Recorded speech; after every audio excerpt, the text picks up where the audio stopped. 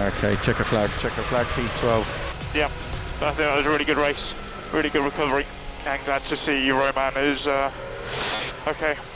That was nasty.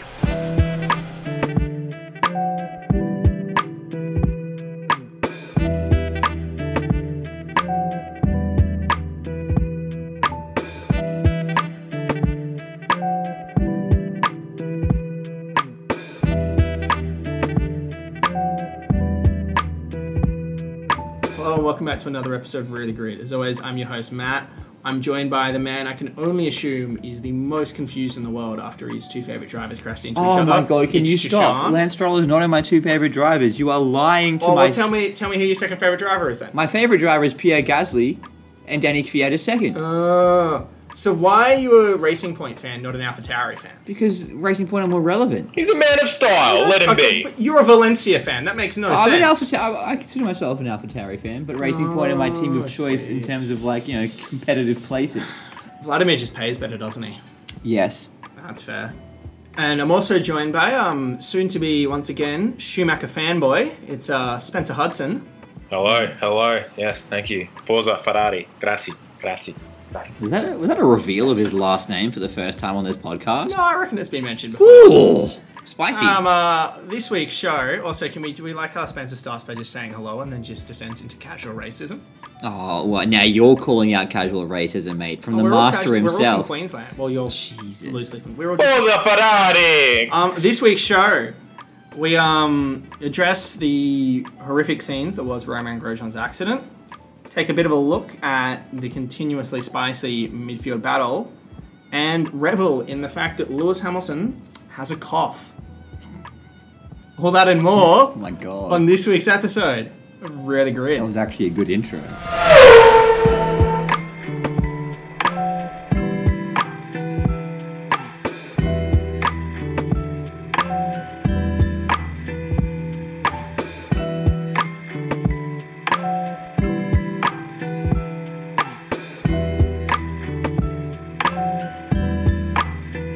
Here we are, back again for another week in review of the Bahrain Grand Prix. Almost forgot what race it was. Mm-hmm. And I guess interesting race. A lot happened, a lot to unpack. We'll get straight in with the obvious topic from the race, which is, of course, Romain Grosjean's lap 1 crash. Start sequence, a little bit of sort of chaos went on everywhere. And in all of that, Romain Grosjean made contact with Danny Kvyat, which fired him into the inside wall just off the exit of turn 3.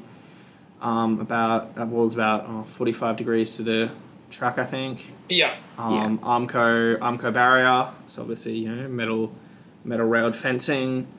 What preceded was the most shocking crash we've seen in Formula One in a very, very long time, instantaneously, because I think the camera shot it was on when we saw it was looking down from the end of that straight back to the field coming towards it, and you just saw a car suddenly fire off at an angle and then just fireball, and then they cut away and didn't show us anything again for several minutes. But basically his car hit the barrier. The front nose section embedded itself in the barrier. The entire rear of the car split away, piercing something that had fuel in it, which obviously ignited immediately in a small fireball. It's not a small fireball, it was bloody huge. I mean, it wasn't a massive fire. It was a fairly large fireball.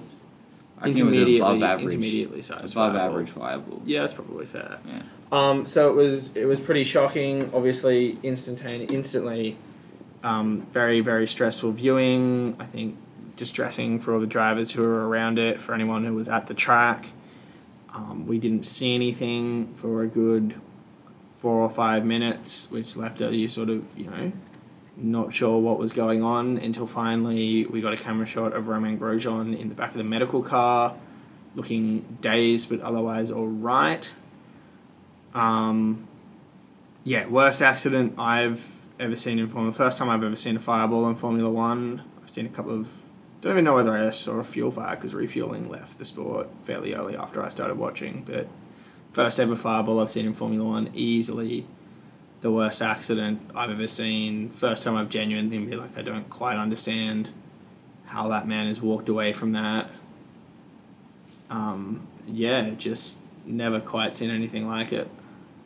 Yeah, so what happens is, it's a bit of a hectic start. A couple of drivers have really bad takeoffs. I think Bottas and Ocon they drop back, they kind of compress the whole field, and you see like drivers going 3 wide. Lance Stroll had to go off the track, went right. Kimi had to go off the track, went left. There was debris. I think Lando Norris lost his front left wing, and Grosjean obviously sees all this, and he's like, okay, I've got to get out of the way, and he swerves right to try and kind of, miss the pack and maybe even make a few moves, and he just clips Danny Kvyat like just a little bit. And the fact that he's only come away with it with, I think it's just soft burns on his hands rather than anything truly serious is quite spectacular. He was in there for 30 seconds almost in the actual fire. This is a quote from Romain Grosjean. It felt much longer than 28 seconds. This is him talking to a French broadcast at TF1. I see my visor turning all orange. I see the flames on the left side of the car. I thought about a lot of things, including Niki Lauda. And I thought that it wasn't possible to end up like that. Not now. I couldn't finish my story in Formula One like that. For my children, I told myself that I had to get out. I put my hands in the fire. I got out, felt someone pulling on my suit, so I knew that I was safe. The scenes when he was literally like getting pulled out of the wreckage and the flames, and he's just like, one of his boots isn't even on. He's like shaking his hands, and he's like, I can't even fathom what he wants to be going through at that moment. Yep, and he hit that wall hard. Insane. 53.1 G's hard, which is a lot of G's. Jesus Christ. I mean, honestly, it's probably the hardest. That's the thing. Like, not only is it a fireball and everything, it's probably the hardest, just about the hardest I've ever seen a Formula One car hit a barrier. Especially an Armco barrier. That was so. Charles's crash at So Monza point was blank. pretty full on, but that was into the tyre barrier, and I guess that was the last one we've had where they've actually they had to take time to fix that barrier, but that only took them about 15, 20 minutes. I think it was about an hour. I think it was about 15, 20 minutes until they announced it was a 45-minute delay to get it fixed, because they had to pretty much, cut away and weld all that stuff off, and then they just put makeshift concrete blocks there instead, just to, try to get things moving as quickly as possible. As you know, the show must go on. But yeah, it was a pretty scary one. I mean, like you were saying, Matt, that the initial live shot, where I think it would have been turn 4, and obviously they've got Hamilton leading Verstappen, leading Perez, and then I first saw Raikkonen sort of like ping off to the right, and I was like, oh geez, like that looks pretty dangerous. And then within a couple, a second of that, you just see a couple of sparks from them connecting, and then it was instant, wasn't it? As soon as he hit the wall, that thing just like went off like a fucking rocket. You mentioned the impact with which he hit the barrier, like the actual shot of, I think it was the survival cell that was just in, like, it had just penetrated the barrier. You saw the halo had just kind of separated these like sheets of metal. And it's like, oh, that's where his head was. Oh, okay. That's brilliant. That's nice to think about. Just mushed right in there. Photos of the survival cell. Like a snowplow. Back in the past garage after the race. No. Like, honestly, apart from the fact that it's, completely charred, I mean, stick a front wing back on it, that thing looks ready to go. Jesus. Which is mad. Like, and that's it looks burnt, but it doesn't even look like burnt and like deteriorated away or like crumpled, melted or anything. Just looks burnt. That's insane. And real testament to just how they build these things. And a real testament to obviously the Halo, which was a controversial innovation when it came in a few years ago, but it's really been a case that's thing, like, you see accidents in Formula One or any motorsport these days, and you look at them and you go, I can imagine, like, if that was 40 years ago, that bloke could be dead, but obviously, for the last 15 years or whatever, that's just been an accident, it's whatever. What's so just, in some ways, really hard to process about this one is it's not 40 years, it's not even 20 years, 3 years ago, Romain Grosjean's dead. There was no Halo, as we've had, as we've had in the entire history of Formula One, like, yeah, that, that's his head hitting the barriers, and at best, that is such intense blunt force trauma that 53 Gs, he's there's gone. no way, like. But in more likely, he's, probably been decapitated. So, Okay. what a brilliant innovation the Halo has been for this sport. Oh, definitely. Yeah, Grosjean credited the Halo with saving his life. Charlie Whiting just pushing for, no, you know what, this is something we need to have come into the sport. It's going to happen whether, you, the drivers and fans and whatever, like it or not. Because it was, very, very controversial. I think, would surprise me if you did a poll of them, more than half the grid probably were opposed to the Halo. Even when it Romain first Grosjean himself. came in, Grosjean himself, yeah. Lewis Hamilton. Mm. There was obviously, concerns in terms of how long it could take a driver to get out of the cockpit. If it was, the car was upside down or something. We'll get to that a bit more later. But even then, wedged in the middle of a fence, it still only took Romain Grosjean 28 seconds to get out of a burning car. Mm. And, 28 seconds to get out of a burning car, or not being able to get out of a car at all because you don't have a head. I certainly know which option I see as preferable for myself. I'll take the 25 seconds inside the fireball and being able to get back out. Yes, indeed. Because, Marion Grosjean, Romain's wife and mother of their 3 children, sent out some public words of thanks, obviously, to Alan van der Merwe and Dr. Ian Roberts and their medical team who got Romain out so quickly. She thanked Kevin Magnussen for his words of support, and then also credited the family of Jules Bianchi, and just kind of, sympathizing with what they've been through. Sending out those words, but some heavy stuff. Yeah, and it wasn't like, obviously the Halo was, the biggest point where, like we said, if the Halo's not there, he's, you don't really want to speculate what would have happened without it, but I think most people, and I think a photo's been surfacing like online of how the angle of it and what it would look like if, the Halo wasn't there, and it looks like it most definitely would have been his helmet area taking a brunt of about 53 Gs of force. But I think just just everything about it. So even like, he got out of the car in, we'd say, just under 30 seconds. Like, you'd have to think, like, he hasn't really come out and said too much, but you would have had to have thought that he was at the very least shaken up, because he wasn't unconscious, thank God, because that could have meant, him potentially burning alive, which was very bad. But it was, it looked like he was sort of struggling to get out of there until the fire extinguishers got over there. And you sort of see from a few of the shots, obviously the medical car, which stays right behind, that was I think a relatively new introduction in the last 10 or so years of F1, where they just have the car sort of like trail behind, like, just to be safe, and lucky it was there.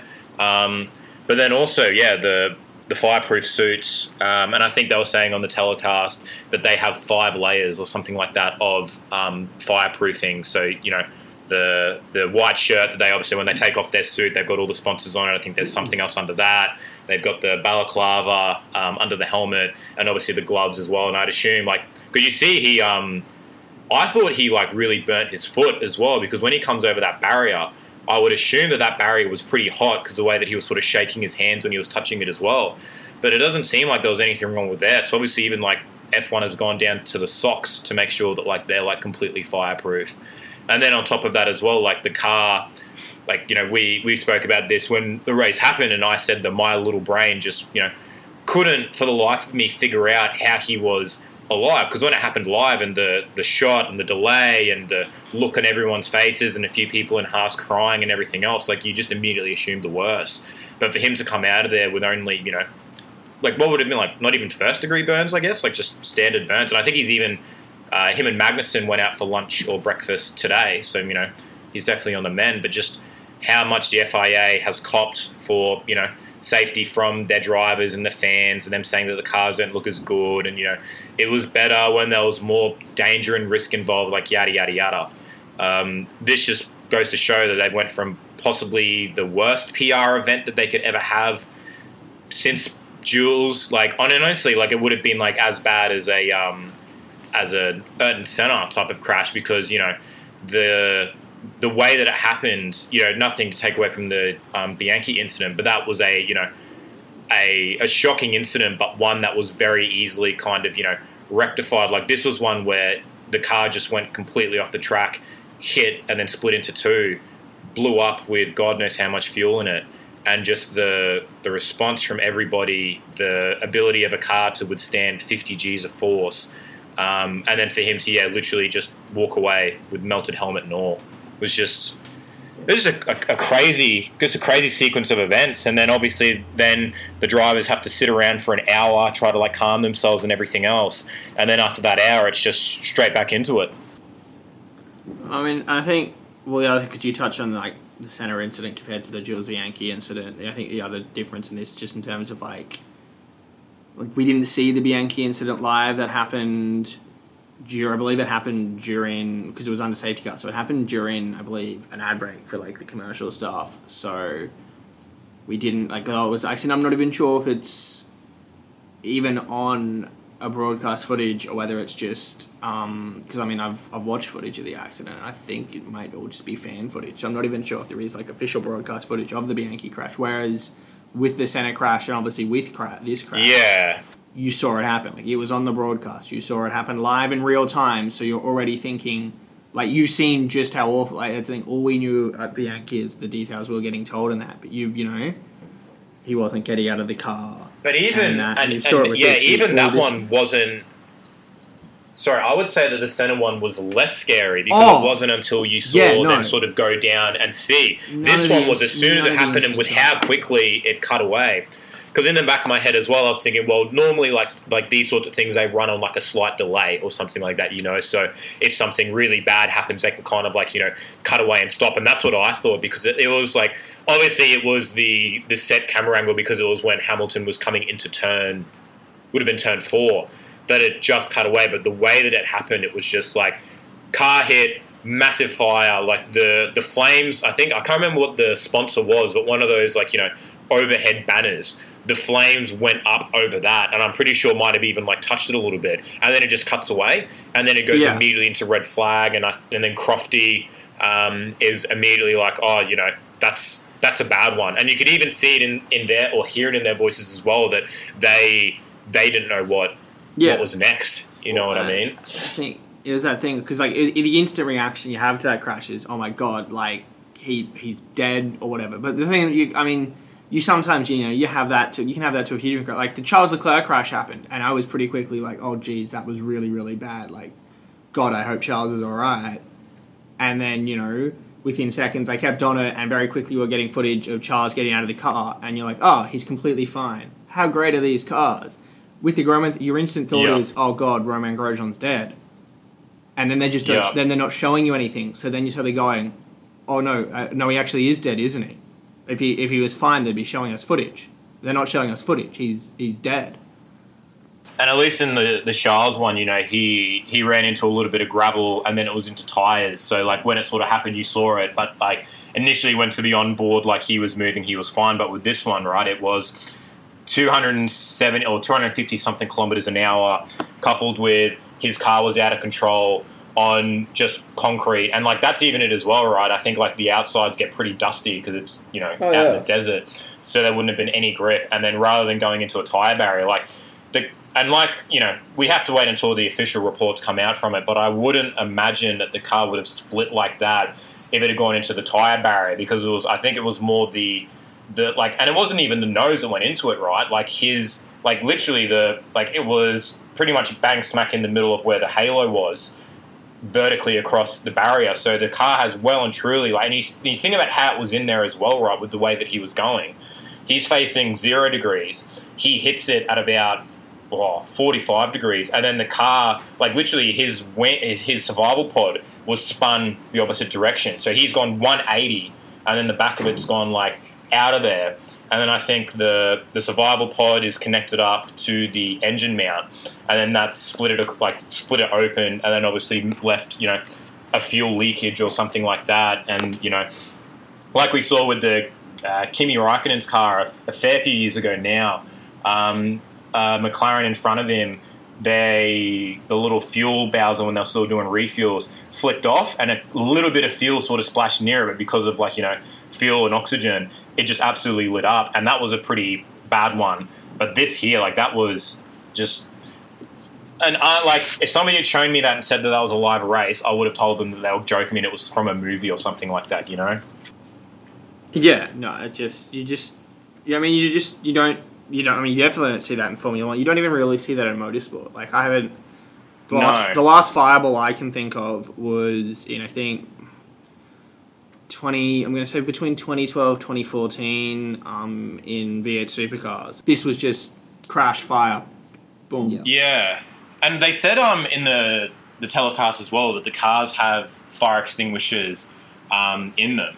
Do they mean that, like, the drivers have a little fire extinguisher that they're able to use, or there's, like, an inbuilt fire extinguisher that goes off? There's, like, an inbuilt system that goes... Because at Mick Schumacher's went off during, I think, the feature race in the Styrian Grand Prix. He was in, like, a podium position, and he had to pit and DNF from the race because his fire extinguisher just went off of its own volition. Oh, that's right, yeah. Because with Gasly's one in one of his races earlier this year, his engine blew. And I think that was like, I think they were saying that the fire extinguisher didn't go off. That's why there was like a lot more damage. Like there was some kind of fault with it. Might have been hung. Yeah, and that's pretty much, yes, that's the one. That's pretty much the only type of fires we see. And even the marshals that were right next to it, and thank God they didn't get hit by that tyre that just absolutely, like both tyres, like the left one obviously went all the way across the track. Well, that was the other thing. And then, thank God he was last. I was going to say, thank God he and Kvyat were the two last cars on track, because if that had happened in like sixth position, that left rear tyre was coming right back across into traffic. Both the Williams just crossed Grosjean and Kvyat as he kind of made impact, and it was the one to the right was a good 10-15 meters, like that was like sitting in the sand, and then you see one of the marshals try to get in there early on, and a few people on social media, because this is what people on social media do, of course, started critiquing him for not being able to get in there quick enough. But he only had a fire extinguisher with the really small nozzle that's designed to get into the little exhaust pipe for engine fires. So like that's the only fire extinguisher that he had on hand. The one that he did, you look at it, he tries to use it, and you kind of see a little bit of the mist start to go out, but then it doesn't even touch the fire, just the heat surrounding the fire. It just goes to nothing. So it wasn't until that fire marshal, who absolutely booked it from the other side, so the left side of the track on the race direction, he came over. You saw the FIA marshal help him unclick it. No, that was from the car. And then they just marshal who came over with the fire. And I think as well, like with like the way that Grosjean says as well, like you can definitely see that I don't think he thought that he was really able to get out of there until they got that initial like sort of like blast onto it, and then you saw the fire kind of subside for a second, then you see him try to. And this is a crazy thing for me as well, like the image for me that's the wildest is one from the opposite side, where you see him try to duck his head literally in between the barrier, and then realizing that that's not working with his hands on this, I would imagine, boiling hot metal Armco barrier. And then flicks it off the other way. And then, like just what he said, like when he felt, someone like grabbing on him, he knew that he was going to be safe. Like that's... And the fact as well, like, in that situation, the first thing that you think of is Niki Lauda. Like that just goes to show like how, how much of a camaraderie, and despite all the, the selfish nature, the ego, the bitchiness, like all that sort of thing, that like, these things are still very much in the minds of all the drivers when they go out there, that they've had guys before them that have perished doing it or suffered serious injuries. Like every single driver on the radios, like I listened to a video, I think you guys have as well, of all the radio comms immediately after the red flag was posted, and like a lot of them are very, very worried. Like in particular, like Charles was dropping a lot of F-bombs, like he seemed very nervous. Carlos, because he was a little bit further back, saw it. And then obviously with the turn 9, I think turn 9 pretty much overlooks that, and when the cars were coming around, slowed down a lot from the red flag, they could still see a ball of fire, and everyone is asking, like, the first thing that we're asking is like, who is that? Are they out of the car?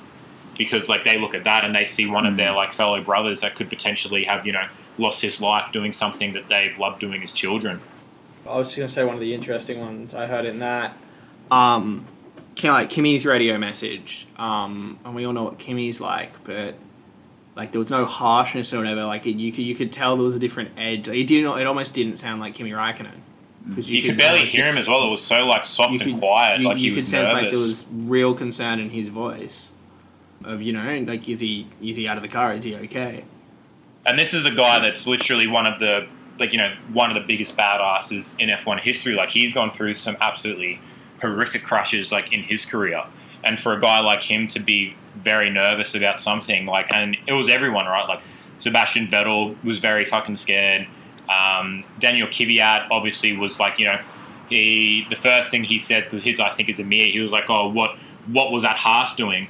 Obviously referring to him, like, you know, cutting across, which was, you know, a dangerous thing to do, but that's neither here nor there, because I feel that any kind of dangerous move that Romain might have, like, you know, pulled off, he certainly paid for it with the aftermath. But as soon as Kvyat saw him go into the wall, he went straight from, like, what the hell is that Haas doing, to, oh my God, that was a big one, is he okay? And then the worst thing is all the engineers have no information. So all these drivers are asking and pleading with them, like, going, like, is this guy okay? Like, is he out of the car? And all they can say is, like, yeah, like, we'll find out when we can. Like, we don't know yet. Like, hang tight.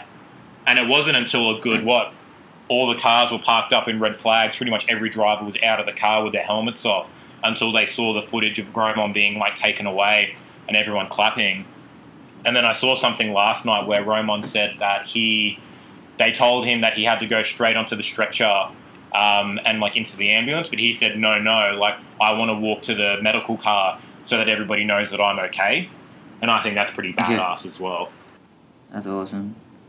Yeah, Grosjean elaborated a little bit recently on just what happened, and a few quotes here. I undid my seatbelt right away and I tried to get out of the car, but I realized my helmet was hitting something. I sat back down. I told myself that I was stuck and that I'll wait. But on my left, it was all orange, and I realized that I was burning. I told myself, no time to wait. I'm going to try to get out on the right, but I couldn't. I couldn't get out on the left either. I saw death, not close up, but from too close. It's a feeling that I wish on no one. And then he said he thought about his children, and doing that, he found a way to extract himself. That's where I found the resources to pull out my blocked foot. So that's why you see his left foot doesn't have a shoe on it, because evidently it just got crushed underneath some, the car itself. So I pulled out my blocked foot. I turned my head, put my hands up to hoist myself out, knowing that they were going to burn, but that was okay. I still just looking at it and looking how the the halo and the survival cell was wedged in that barrier. It's so hard to comprehend how a human body, even pulled himself out of it. Like, even before the halo, Formula One cars are designed to be a very snug fit. They're not, super easy to get in and out of. And that thing was wedged in there with a guardrail, in theory, above his head. Thank God Danny Kvyat controlled his car as well, because he was very close to losing it. And a two-car crash in the same spot. Lord knows what happens there. You mentioned all the drivers earlier, Spencer, who saw the footage when they were in pit lane and their reaction. I thought it was interesting. I don't really have an opinion on this either way, but I just want to get your thoughts, both of you. Daniel Ricciardo, talking to Dutch broadcaster Ziggo Sports, said that it was disrespectful and inconsiderate towards Grosjean's family and also to the families of every driver there for the F1 to broadcast the crash over and over again during the red flag delay. He said, we're going to go race again in an hour, and every time we look at the TV, it's a ball of fire and his car's cut in half. We can see that tomorrow. We don't need to see that today. So just he cops a lot of flack for that, a lot of criticism. I'm just curious what you guys think necessarily of I guess, the F1's decision to broadcast the crash. He definitely has a point, I think. It's hard for... I think it was Alan Jones, I think, that was one of the main people that sort of spoke out. I might have even tweeted something out to him. And, the opinion of a former F1 driver, I think, holds a lot more weight than anybody else. Like we can't really talk about what it's like to be an F1 driver, having to see that footage and then try to, rev yourself up again. I know they do a lot of mental exercises to make sure that they're as focused as they can be. And the mood of the paddock before the restart was definitely somber, to say the least. I think Toto Wolff came out and they asked him about it, and he said that while he didn't like seeing it, he thought that it was important that F1 was transparent with their viewership and that they rather than somebody else release the footage, and then people, kind of clamour over something that's, almost like a hidden treasure, that they just sort of come out with it like in full show that everybody can see. Obviously, they wouldn't have done that if the consequences were much more severe for Grosjean. But then also, I think as well, with the start time of the race, like at least in Australia, it was about midnight, and obviously 3:10 Bahrain time. It can be hard because a lot of people might have not been paying attention to the race, and then they see something like that happen, and then they turn it on. It would have definitely been somebody in the PR of F1 telling them to sort of play it, because they probably would have been getting a lot more people viewing the race, wanting to see like the crash and see what happens. But I think there weren't any fans on the track. Obviously I don't think there's a way for them to sort of take away the telecast at the track to like what's happening on the TV. But it would be definitely difficult for an F1 driver to see that and then hop back in the car and go past that same spot. So I think he's entitled to his opinion. I don't really think it's fair for people to sort of talk out against him because they weren't Daniel Ricciardo in that situation. And Daniel Ricciardo has always been a guy that's just kind of, spoken his mind regardless of what anybody else thinks of him. Yeah, I think I'm kind of agree. Yeah, kind of similar. I agree and disagree. I actually thought, initially the initial response to it was handled very well. They, obviously they chose to cut away. They didn't show us really late, and they weren't being particularly speculative on commentary either. And they were just, patiently waiting till we knew that Romain was okay. The first camera shot we saw of anything, as I said, was him in the medical car. Then they started to bring in some replays. I do, however, I do kind of get what Daniel was saying. I think it would have been reasonable if they, showed us, because I think, they need to be transparent, as you said, Toto said and you said, and I think, the fan base have a want and, right to see what happened and to try to be able to understand what happened and comprehend it for themselves as well. But, they could have shown the replays, and, a couple of times over right at the start. And then, because, obviously that thing, they had a long break to fill and they probably did keep going back to them. And each time they'd, point out something different they'd noticed or, do a bit more analysis on it. But, as Ricciardo says, there's a drivers there is, family and that who are possibly watching. You don't really need to be seeing it over and over and over again. They could have maybe, shown it the first couple of times and then taken a break from it, crossed to other stuff. Sky Sports has the most ridiculously stacked lineup of just whoever to talk about, And then, 45 minutes down the line, after all the people in the production truck and, the likes of Karun and everything have had their chance to review the footage and everything and work out all the different points they want to make about it, point out that bit of debris that had come off Stroll's car that Grosjean appears to run over just before everything happens, and then do one or two more rounds of going through all the replays, talk all about it, work out, pick it apart, give... the experts can give sort of their feel on what possibly happened and why it might have happened. And in total, in the space of 90 minutes of red flag, we've seen the replays maybe 4 times. Also, rather than over and over and over. And for the drivers, because I get, as as Ricciardo said, they see it over and over and over. And someone like Sebastian Vettel, I believe, was just sort of glued to the screen the whole time. Yeah. I think if you show it a couple of times and then don't show it after 10-15 minutes where you've not seen a replay again, people's natural inclination is like, oh, all right, well, they're not showing me another replay. You're then able to put, if they keep showing replays, even if you're like, this is distasteful, I don't want to be seeing this, it's really hard to possibly pull yourself away. I'd imagine so. Yeah. But, if they haven't shown it for a while, then, like to Ricciardo, they can go, okay, they're that, and, off they go. And, yeah, I think, so, I think it's a little bit of both worlds. As I said, I don't like... someone like... obviously Alan Jones is entitled to his opinion, and he's an ex-Formula 1 driver. He's Australia's only ever world champion, or one of Australia's only 2 ever world champions, I think. But, to say that Daniel Ricciardo should give it all away if he feels that, that, I think that's a bit out of line and a bit unfair. Daniel Ricciardo is one of the top guys in the game, I don't think Lewis Hamilton was particularly enjoying it. He hasn't come out and said anything. But I think Lewis very visibly, because he couldn't keep watching, wasn't enjoying seeing those replays over and over again. No one's saying, oh, Lewis Hamilton should just give it away. Yeah, he posted something on Instagram about it as well. And I think, I don't understand sometimes, how, you know, on one hand, like people bitch and moan about F1 drivers like acting like prima donnas and like not really having like, you know, a proper sense of the world, or like they don't live in reality and, you know, yada yada yada.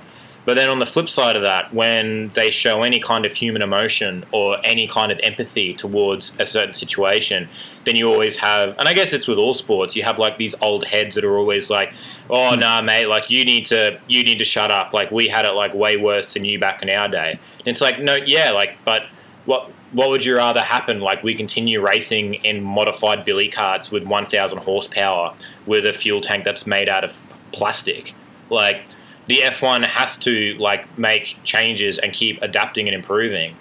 And like I don't see why we would get angry at one of our fellow drivers who again is pretty popular, and like, you know, no one's as influential as Lewis Hamilton when it comes to their global reach, or like, you know, the audience that they bring in. But like there shouldn't be any issue with it. Like Daniel Ricciardo didn't like seeing it. Like I understand people like, oh, we'll just go into like your, like, you know, go into your little what do they call them, their trucks or whatever it is, and just sit it out. Yeah. But that's the thing as well, like, you know, they can't just sit around there because he still has a job to do, right? Like the team's probably talking about strategy, and you saw Ferrari replacing parts, and they had the FIA over there like weighing parts and making sure everything was okay. A few teams had damage that they needed to fix onto their cars, and, you know, it's, and it throws everything out, right? Because there's now an extra hour on top of this thing where you know, we thought the race was going to finish at fucking 5, now it's going to finish at 6. Like that could completely throw off, you know, like a driver's like mentality. Like even Sainz was trying to do his reflex training with his tennis balls, and he'd do it for a little bit and then he'd look up at the screen again and he'd just kind of hang his head. Like this is a lot different than somebody coming out and saying that they're tougher than Daniel Ricciardo. Like until you're sitting there in a race suit after just seeing that crash happen, knowing that you're going to have to go back out there, like that's scary. And it's particularly when they like replace that Armco barrier with just concrete connected by metal. You know what I mean? Like now you're going past that every single lap going like, oh shit, like is something similar going to happen? Like what's the, and the massive tire screech marks that like lead up to the crash site as well. Like that's not nice. I'd hate to be especially for drivers like Charles Leclerc, like who's lost, you know, family members and friends to these things, or like, you know, Grosjean's compatriots and Gasly and Ocon, who are both very visibly distraught. It was fascinating to see how the different drivers kind of coped with it. Like you saw Lewis Hamilton just couldn't be around pit lane. He hopped on his scooter and left straight away. Max Verstappen was chatting with Helmut Marko, I think. And yeah, you mentioned Sainz. It was literally just like bouncing a tennis ball on the ground for like an hour, just sitting there. Whatever's going through his head, Lord can only know. Yeah, just mental stuff. Yeah, especially like we know how bored it's been, like sitting in like an hour-long lecture at uni or something like that you just don't want anything to do with, and you just want to get out of there. Yeah. Like imagine being like that, but then you're being told that you have to go back into a race car that you've literally seen one of the other 20 cars split in half and burn up into a fiery inferno. Like, come on, like let's have a little bit of empathy for these guys. Like they can't be superheroes every second of every day. Absolutely. Yeah, show the replays. I think that's important. But yeah, they don't have to show it all the time. Give Karun some screen time. Give Paul di Resta some screen time. I love me some Paul di Resta. Or like they could do like the cricket. They could show some old highlights. Yeah. Or even just like go over some of the video packages they showed earlier, because right, like you now know that you've got like a new viewership there. So show them that little snippet of the Mercedes cars again and like what they're looking at doing like leading up to 2021, 22. Like the people that are keen for the race will go get a cup of tea or something like that. But the people that weren't there before are now getting a little bit of insight. And then while that's on, just have a little rolling banner down the bottom that just says session has been postponed due to a cleanup at turn 3, need to replace barrier, Grosjean, you know, major crash, major incident or something like that. Yeah. Any amount of external content they could use. Yeah, and all that stuff's great. You know, race starts, we normally see like the helicopter camera shot and like 4 different people's on board. Show me everybody's... Take this opportunity to have 90 minutes to pick apart. Actually show me Antonio Giovinazzi's start and explain to me how every single week Giovinazzi makes 5 positions in 4 corners. I'd be fascinated to know that. Take that opportunity That's to do got that Karun instead. written all over it, mate. I'm telling Instead you. of just showing me Roman's accident over and over, and like, I mean, I get it because like each time, they did start to have some new replays. Like the first few times they showed it, they didn't have the footage of him getting out of the car, and then they did, but like we then saw that footage itself. Yeah.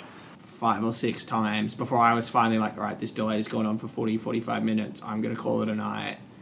And then I can only imagine that just continued for the next 40 minutes till it actually restarted. And then if it wasn't the highlights, it was them interviewing somebody in the paddock about it. And, like, I get it. Like, it's like a breaking news story, Like, if something, like, major happens, like, anywhere around the world, they have reporters all over the place trying to get, like, a scoop or something like that. But, like Sky Sports have the monopoly in this scenario, right? Like, they don't need clickbait or anything like that. People are already watching. Show us a layout of the track next week or something like that. Like, show us, like, where the turns are going to be. Like, just get Karun on that little, like, touch screen and just have him drawing lines, like, where the race is going to go and stuff. Skypad.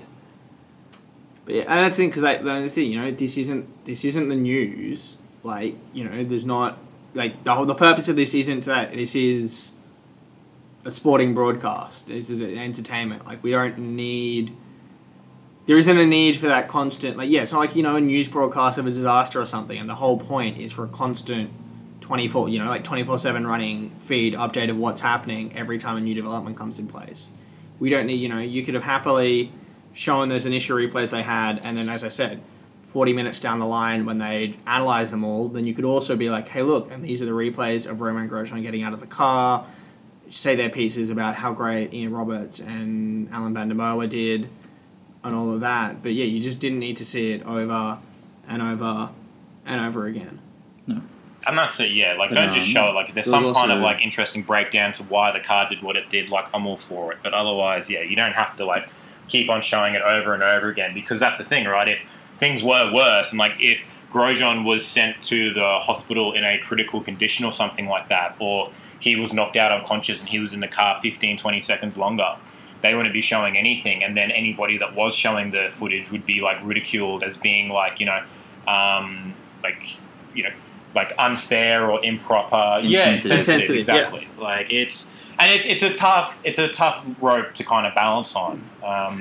But yeah, F1 just probably could have done a little bit of a better job to not be so clickbaity, I guess. Yeah, it was over an hour wait, I think, the old red flag delay leading into the actual race, but it was a good race once we actually got there. I was going to say, just quickly, obviously mentioned, so yes, Grosjean not racing this weekend in the Sakhir Grand Prix. He'll be replaced by Haas reserve driver Pietro Fittipaldi. Who is Brazilian and not Italian. That confused me. Well, Emerson Fittipaldi was Brazilian as well, I'm pretty sure. Yeah, but you think I know who that is, mate? Come on, I've been mate. watching F1 for less than a season. You do research. I expect you to know every single legend of this sport yeah, by now. He's a two-time winner, right, Emerson Fittipaldi? That sounds about right. No, that's definitely right. There you go. For bonus points, who is Pietro Fittipaldi's younger brother? No idea. What category does he race in? F4. Italian League. Spencer was getting closer. F3? Enzo Fittipaldi, F3. Oh. Damn it. Hey, is he good? Better. I think he was better than his results were showing. I think he was in a HWA, and just that whole team had some very, very mediocre. Pretty sure he was in the same team as Jack Dillon, and they just had some very mediocre results, with the exception of a couple of good moments by Jake Hughes. Jakey! So, steering things back to the actual a little race. bit lighter topics now and that. We can get into the actual race, and it was still a pretty interesting one. A lot it was a went bloody on. good race, Matt. Right, Very entertaining.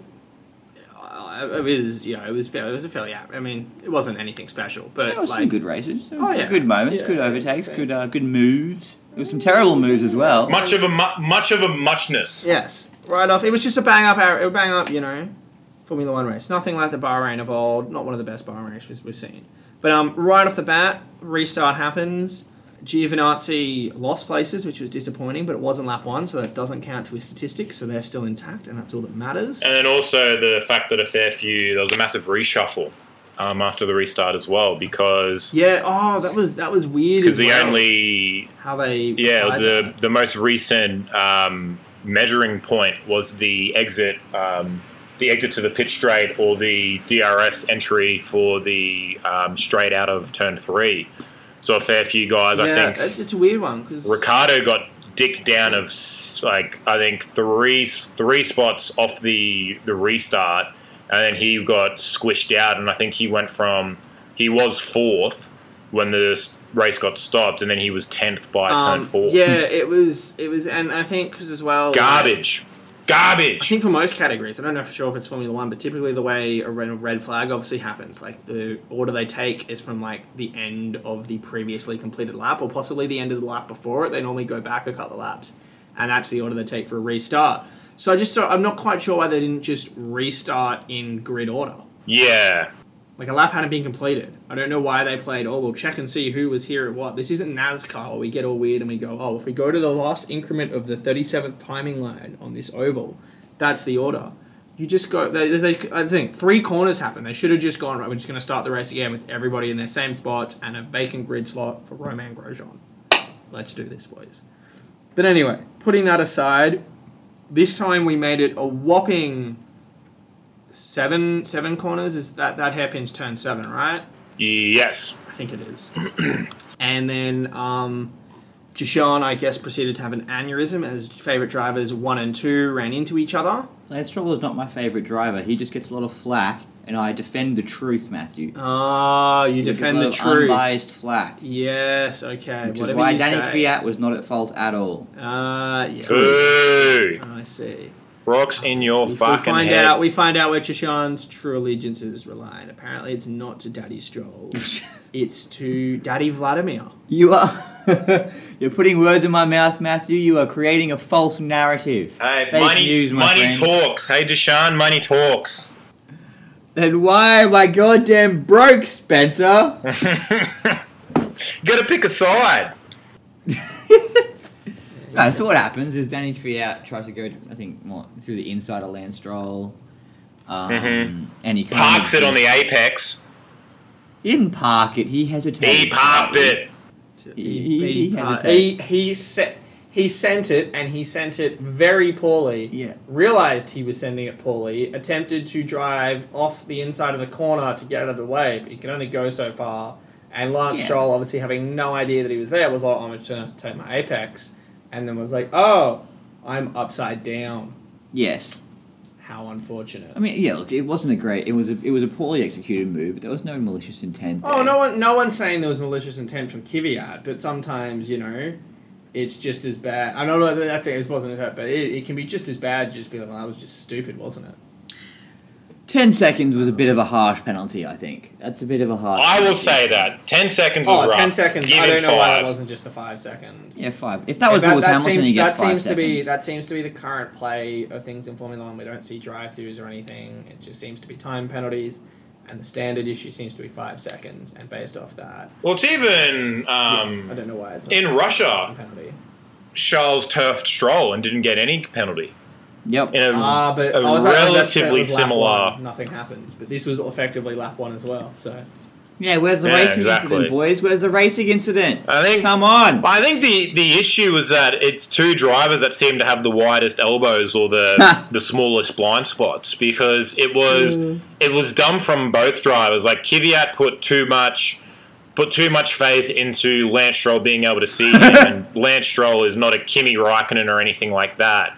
But it was weird because it is a wide track, but like that corner in particular is one where like it's weird because like you kind of want to take a relatively wide angle. Yeah. Like, once the track is cleared up, you want to kind of take a wide angle, hit the apex like really hard and sharp, and then get that good exit out into turn 9.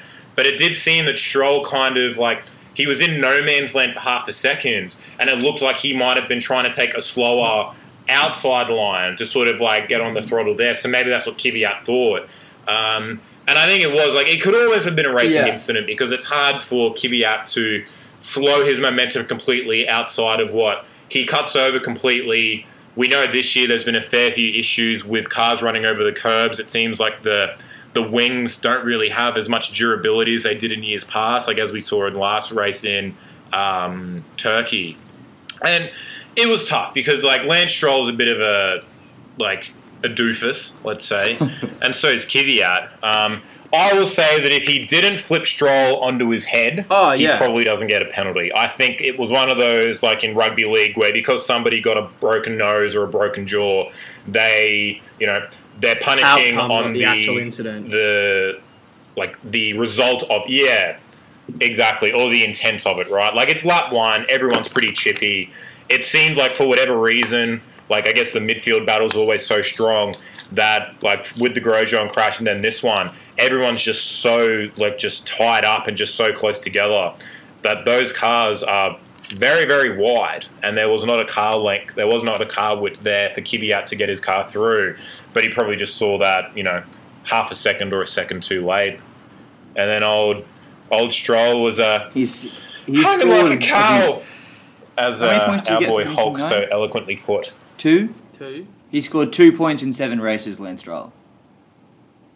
That's insane. Shit. That is cash. I mean, a lot of that's not been his fault and been like unfortunate instances, but I mean that is still really, really bad. Well, they've been testing a lot of new shit on his car, haven't they? Like, that's pretty much been happening since the podium. I think that's why he failed out of Mugello. Yeah.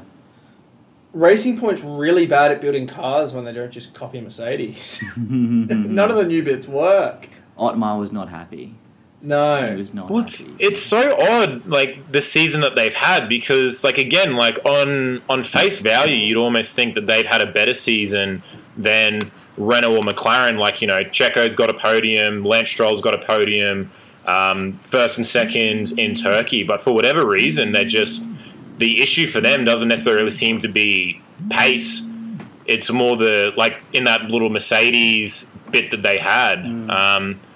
It was them saying, like, you can't have a good race car that doesn't finish races. You need reliability.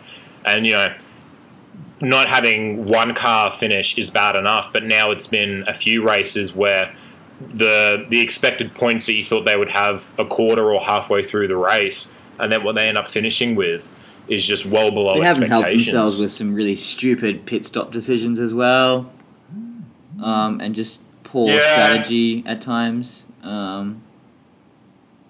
But yeah, which I think also not goes into how great F1 is this year, because everything's so nip and tuck, where, like, 1 week it looks like, I mean, obviously, like, discounting Mercedes and to a certain extent Red Bull, like, we kind of, like, know where they stand. Like, all those other teams, like, 1 week it looks like, Ferrari's finally figured things out, and then the week after that, like, they've tanked it again, and it looks like McLaren might be doing something good, and then it's actually Renault doing well, and then Racing Point doing well, and just a massive merry-go-round at the moment. Been great.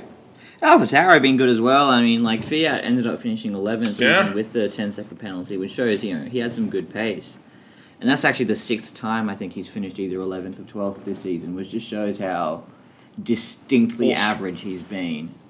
But yeah, AlphaTauri, I think Gasly finished 6th or 7th, I think.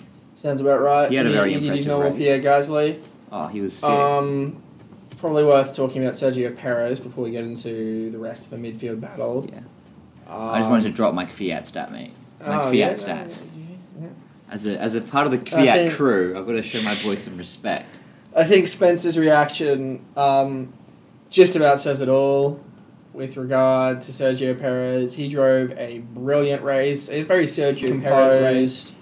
Not really putting any a foot wrong or anything. Just doing his own thing. Was going to bring it home in a completely justified on pace P3. And then with only like 4 or 5 laps to go, I'm pretty sure. Actually, it was less than that, because didn't he bring out the safety car that ended the race? Yes. So it was only with like 2 laps to go, right? Oh my god, I was literally like, Hamilton's not going to win. They're going to bring a safety car. Max Verstappen's going to have a lap to take first or whatever. And then, oh no, we're finishing the race on the safety car. Oh, okay, that's it. Yeah. Brilliant timing. Yeah, but Sergio... I reckon they probably didn't want all those cars right at the end to just be racing for one more lap after the 2 other starts that they had to that race. That's a fair call. That is a fair call. Very fair call. Yeah. But so real heartbreaking stuff for Perez, suffering an engine failure. MG UK. You could tell as well that he didn't want to Let it be real. He tried to. Really he push drove on, that he thing drove- until it was. He just it kept on going. It was bigger and purple. bigger. The car Oh, yeah. was going purple. It was bigger and Even the commentators. bigger and bigger puffs of smoke, and you're like, oh no, he's still going. Oh yeah, no, Sergio, it's on fire now, mate. It looks like a Bunsen burner. Turn it off. And even the commentator was like, Sergio, turn it off. It's done. It's done. So yeah, that's. I mean, Sergio doesn't give a fuck. Yeah. He'll burn those engines to a crisp and E for Seb next year. Fuck him. Yeah. I would. You'd be like one of those the wacky races cartoons where he just crosses the finish line. There's no chassis there. It's just him on like a fucking chair with a steering wheel. But it turned a bad day for Racing Point. As if anybody in F1 this day is going to get a car over the finish line that's limping or severely damaged.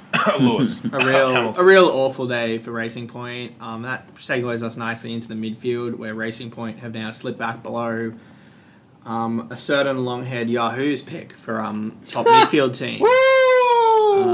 But 17 points behind McLaren, yeah. Still ahead of Renault, I do believe. Oh, yeah, they are ahead of Renault. But that is a big... How far in front of McLaren were they going into the weekend?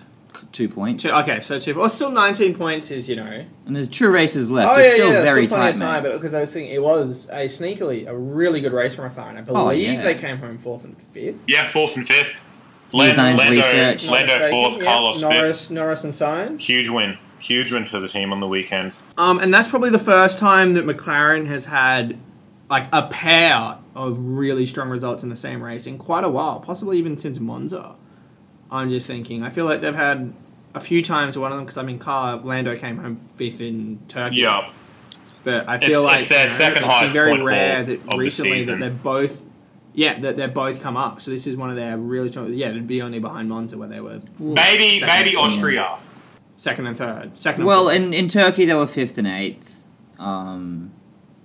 In the but Emilia Romagna, Carlos was Emiliano Romagna. Yeah. I think what you were Where looking the for fuck there, is- mate. Oh, that was 7th and 8th there. Yeah, which is not 4th and 5th. Correct, thank you, Matthew. Well spotted, mate. But they've been pretty consistent, over the past. Yeah, no, They've been good at because they started off so strong. They've been good at scrapping They points. kind of tailed off towards the middle. Yeah, and then they've really. But come my back point strong. was just this is the first time 2 of them have been really strong and been top 5 since Monza, Yes. and I think those are the only 2 times they've both been in the top 5. Because Sainz had some poor luck in the opening couple of rounds in Austria. So yeah, it's flipped the mid-table battle again. Obviously, Renault are the team that is languishing a little bit in that at the moment. Yep. But in saying that, languishing is the right word. last Hold week- on. I mean, 27 they've points off been- McLaren now. Okay, so Renault's 10 points behind Racing Point. Yeah, okay. And then Ferrari are a further 13 behind Renault. Still with 2 races to go, there is still definitely. That's the thing. We've seen last week at Turkey, it was really it should have been Racing Point's day, and I think they did get the most points just off the back of Sergio being in second. But it really should have been Racing Point's day. This weekend ended up very much being McLaren's day. Who's to say that next week won't be Renault and we come into Abu Dhabi with them all split less than 10 points again? It was a very picturesque to their season, this weekend with McLaren, where they didn't really, obviously Carlos did great to go from, what was he, P15 to finish 5th, that's mega. Yep. But I think, this season's a weird one for McLaren because, from at least the way that they're talking about it, they always seem to be leaving race weekends very disappointed or they could have put a little bit more on the table. Yet, they're only 103 points behind Red Bull, and they are 3rd in the Constructors at the moment. So I think that bodes very well moving forward, particularly with that German-built engine getting put into the chassis next year.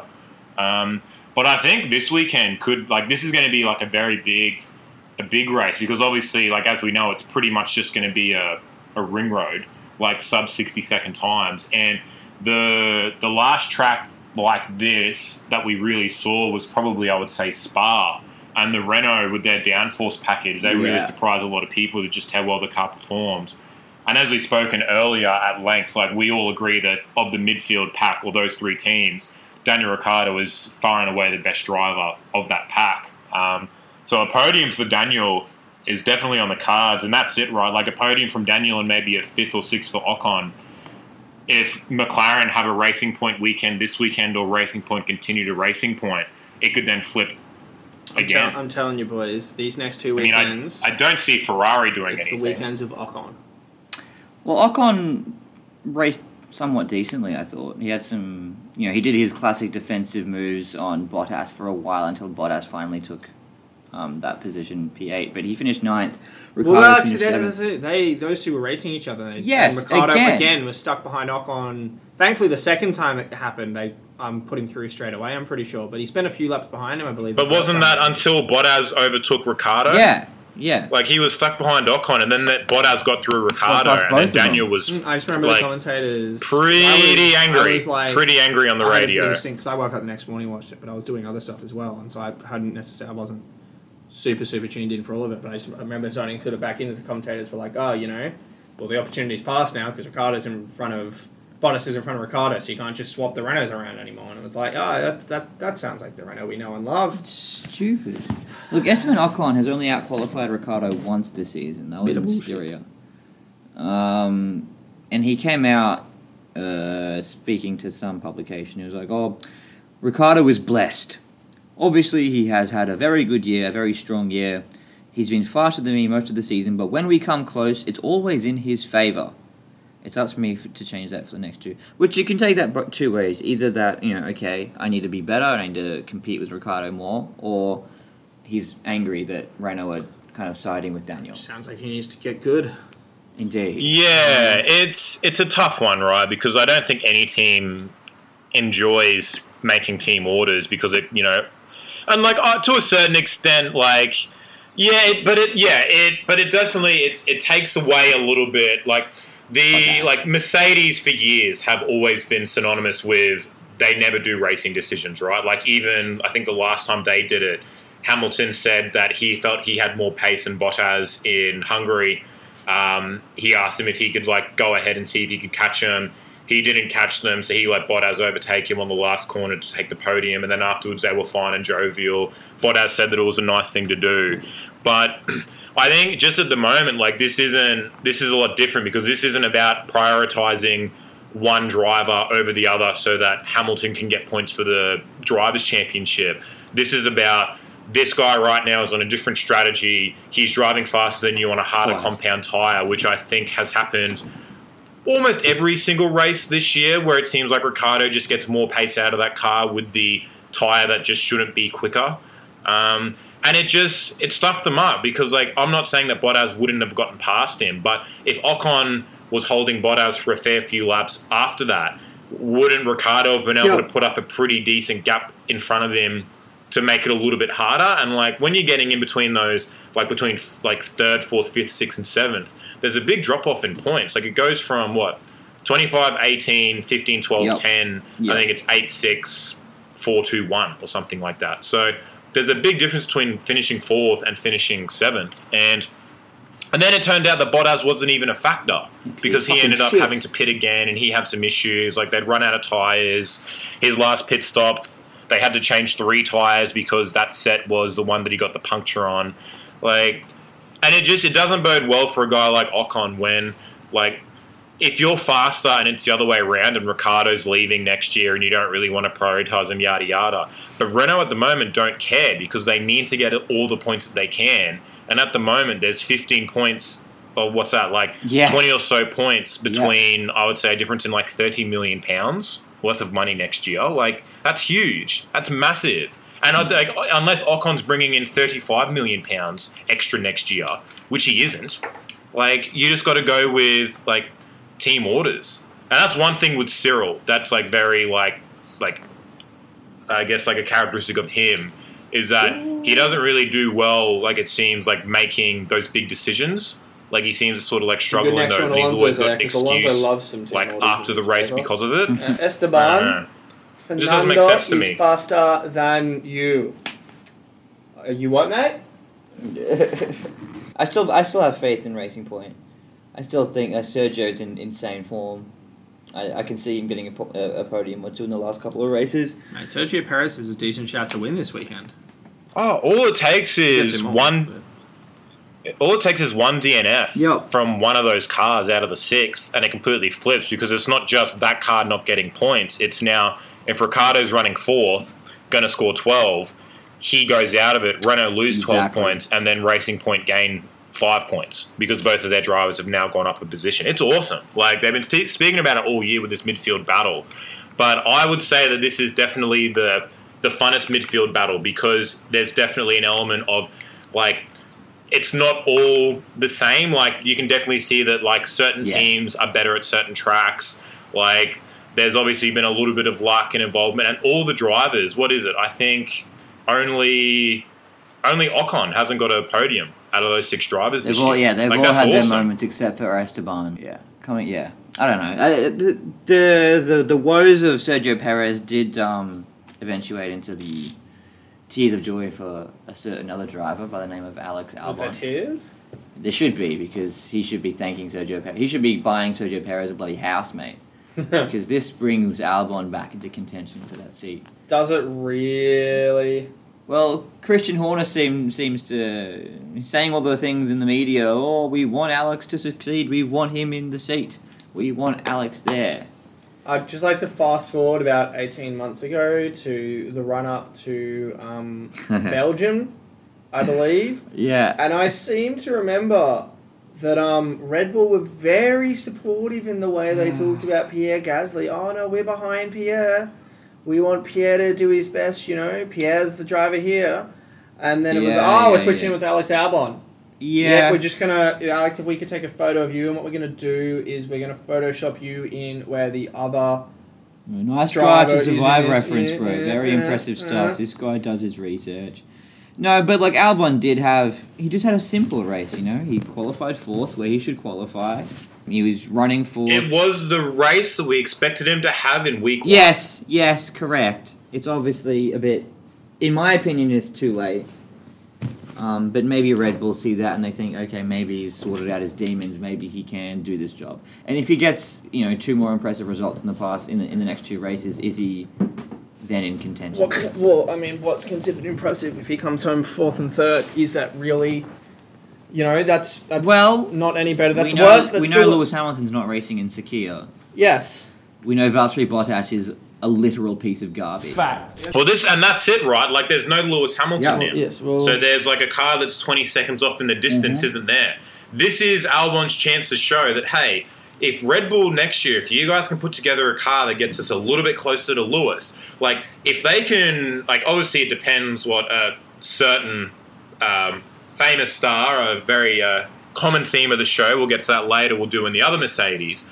But if Verstappen and Albon can bully Bottas and Mercedes into having to make strategies, not Red Bull making their strategy based off of Mercedes, but Mercedes making their strategy based off of Red Bull, this could literally be the perfect, like, audition for Albon to go, you know what, this car just gets a little bit better, like, I can be your guy. Like, because, like, with the way Bottas is driving at the moment, like, and the way, like, and his recent run of, like, bad luck or whatever you want to call it, like, I could definitely see a Get Red him Bull out of the 1-2, sport, mate. like, happening this weekend. Valtteri Like, they've definitely Bottas got is the car tapped the fuck out. for How it. are Red Bull finishing 1st and Hey, 2nd like- when Perez is winning the race? If Perez wins the race, that's his seat. Like, surely. If Perez gets a dub, that is... His engine's going to blow up with 3 seats, with 3 laps. So I think, is there anything else you Oh, no, boys have? Sergio will be winning with a lap to go, and then they'll pit him. Yes. Probably. We can't even beat Lance. Racing Point will pit him in lap 2. They'll put him on a pair of softs and make him run on the softs for 42 laps, and the bastards will explode. They'll only they'll go, explode "Oh, we on thought like you the were good last with lap. If tyres." he's that good with tyres, he'll somehow get them to the last lap. Yeah. Is there anything else you boys... 10 laps over anything else you boys wanted to expectation. discuss from the Bahrain Grand Prix? Not from the race In terms of weekend. of actual racing?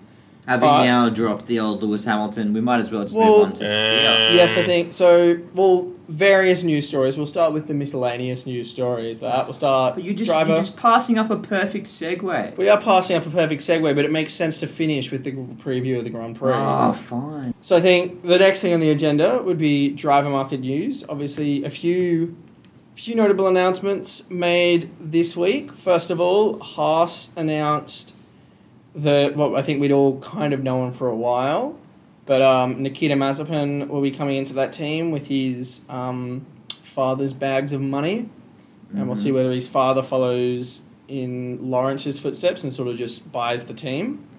But obviously, so that was announced. That was, fairly big move for Haas. And then that was followed yesterday by the announcement that Mick Schumacher, again, probably the worst kept secret in Formula One, but Mick Schumacher joining Haas next season, for Schumacher back on the grid for the first time since, I believe, 2012 9 years, Michael's last year. Yeah. Obviously, at this point, Mick is currently leading the Formula 2 Championship, I believe, about 15 points over Callum Eilert. Yep. He does look, with the consistency that Mick's been displaying lately, he does really look odds on to take out that title and seamlessly make the next step up. I might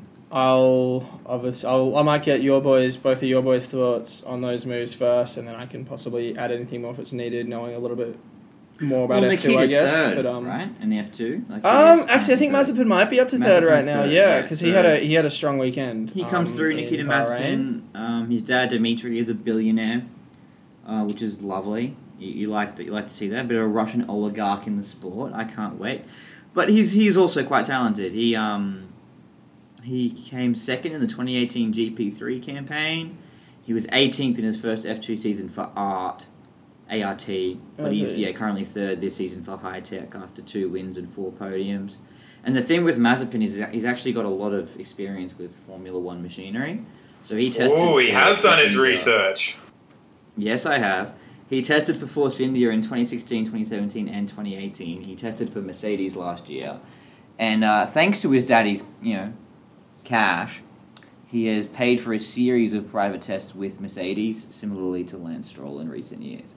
So he is familiar with the motor vehicles that he'll be driving. Yes, I think. Spencer. I'll give my thoughts on Mazepin first up. So I think, Mazepin. He's got honestly pretty solid racecraft. He's got a lot of pace. He had a slow start to the season, and then I believe in Hungary, which was the first race where that was the race where I kept wanting to bang on about how I wanted to see tyre changes in F1 because I thought the tyre deg and the difference between the tyres in F2 made that weekend amazing. And the race where Robert Schwartzman, I believe, drove through from 11th to take the win in the feature race, Mazepin came from, I think, 15th possibly on the grid to come P2 and just carved it up at the end. And from then on, he's done a few of those. He's very, very good at the alternate tyre strategy in F2, which is to start on the harder compound, run long, and then carve back through the field at the end on the softer tyre. He is generally pretty friendly on his tyres from what I can tell on that. He's got a lot of pace, has pretty good consistency as well for most of the season. He does have some attitude issues. He's not whether I'd say he's Dan Ticktum levels of it, but Dan Big Ticktum. He's a very brash personality. He can get a bit of a temper on him. He does get frustrated a bit easily at times. He can sort of chuck the proverbial toys out of the pram a few times. I remember. He actually, I think he's only got 2 wins. He's crossed the finish line in first place 3 times this season. I can't remember which round it was. It might have been Spain. He came home first, but I can't remember what the incident was. But he'd done something, and he got given a 5-second time penalty, which handed the win to Yuki Tsunoda. And Tsunoda was the first one to get back to pit lane and parked up in the P1 spot, was over celebrating with his teams. And Mazepin, when he parked up in the P2 slot, or it might have been the P3 slot, but he parked up in such a manner that was quite aggressive that he actually knocked the P2 marker forward and almost into Yuki Tsunoda. Okay, I love this guy already. Yuki Tsunoda is the villain of the piece. You're a fan of drivers who almost injure other drivers in Parc Ferme, are you? That's a weird personality trait. What are those markers made of? Cardboard? If you're getting injured by a piece of cardboard... They're not cardboard. They're definitely metal. They're metal? They're definitely metal. Yeah, they're metal. Right. Dude, they're cardboard that just blow over. They're plastic. They might be plastic, but you just still throw it in. That's still... Yeah, but you're still driving in a dangerous manner in Parc Ferme, which that's the pit line. That should be a safe space. It was an accident, mate. Yeah, sure. Vladimir's got to pay me to do the right things here. I'm supporting my boy. I mean, you're going to be a huge Nikita Mazepin fan. Uh-huh. But I mean, yeah. And he belted somebody as well, didn't he? He might have done. I think that rings a bell. Yeah, he punched he punched somebody. I can't remember which driver it was. It might have even been Islet. They had like a little bit of a scuffle on the racetrack, and then he belted him with the right hand and like fucking like gave him a black eye and like fractured his cheekbone or something. And things Isn't this He's one a of your hot favourite hand. drivers, Matthew? Mazepin. Yeah. I mean, I do like him. I like Islet a hell of a lot more, but I mean, you spent most of this year saying that, when Mazepin gets into the sport, he'll be my favourite driver ever. I mean, most of that was sort of to make a joke of how much I criticize Lance Stroll, but how much I'm going to still get behind Mazepin, which I probably am. Okay. Because I like Mazepin as a driving talent, but I think I made it very clear that my allegiances in Formula 2 have always lied with Callum. Yeah, here we go. Christian Lundgaard. 2016, Mazepin punched Callum Islet after second qualifying, receiving a one-race I was going to ban. say something, back Oh from the my GP3 god, I didn't days. realise that his dad, Dimitri, but he's worth over £5 billion, by the way. And his company, Uralchem, they make fertiliser. Yeah, it's a fertilizer company. Yeah. Yep. They'll be one of the big name sponsors on definitely. Haas They'll next be- year. Uralkali will be all over that Yeah, car. he punched Callum Islet in the face, black eye, swollen jaw. I'm gonna go boldly assume that's a good- Nikita Mazepin special as well, because I've not seen any of that really in Callum Islet. Like, I can't imagine Callum Islet started that confrontation in any way. That doesn't seem to fit with his personality. So, look, it will be interesting. Case in point, Callum, if you're listening to this, Hume thinks you're a little bitch. I just think he's a decent bloke. It will be interesting to have another personality of that ilk in the sport. Maybe someone to take over from Danny Kvyat. Because they're both Russian. Racism. Yes. Yet again. Come on, Yeah, man. what do you got against it? Oh no, Come I on, think they're man. both brash personality. He's taking over. Kvyat is leaving. We're still going to have Verstappen. Yes, they are both Russian, so he takes over in even more of a sense than if he was just another brash personality. It's important to still have a Russian on the grid. It's a demographic that needs to be represented. It's unprofessional, mate. What, wanting to have as many countries as possible represented in Formula One? Implying they're similar people just because they're both from Russia. No, implying they're similar people because Danny Kvyat is a twat and Nikita Mazepin is a twat. Okay. Although I think Kvyat might be more of a likable twat. Mazepin just seems to be the twatish type. But Mick Schumacher, Spencer, I know you were, I think, a bit of a Schumi guy back in the days, so we'll get you to speak a little bit about Mick Schumacher and the significance, I guess, of having a Schumacher back in Formula One next season. Well, yeah, like it was announced late yesterday. Again, worst kept secret. We kind of always knew it was happening. Ferrari Academy driver, Haas in the past have that rhymes. Let other Ferrari Academy drivers slip through their fingers. Ferrari rather famously wanted them to have Charles Leclerc in their car for a year, and they said no, we don't want a young guy. He's not going to score us points. So they went with K-Mag and Roman. And then Charles ended up scoring more points than the Haas's in the Sauber. So obviously Ferrari are paying a little bit of a scratch, if you will, to Haas to have their golden pony in there. And Gunther came out yesterday and was actually pretty honest as well. Like, I liked it that he said that, I think the quote was, there's obviously a lot of sponsorship and financial benefits of having the last name Schumacher in your team. So one would assume that there's probably going to be a fair bit of money that's going to be coming through to the team through Schumacher. Probably not per se as a pay driver, but more just, a lot of sponsors are going to be able to get a lot of money just from that last name. You couple that with obviously Russian daddy Stroll in the seat next to them. Like, I think it's a win-win for Haas. Really, I think it's great because it sort of shows, at least you're hoping, that with two young drivers that Haas is kind of committed to the future and they're not just there to kind of like make up numbers. But then, as we all know with F1, is that the more money you can get in, the better your car and your overall package is going to be.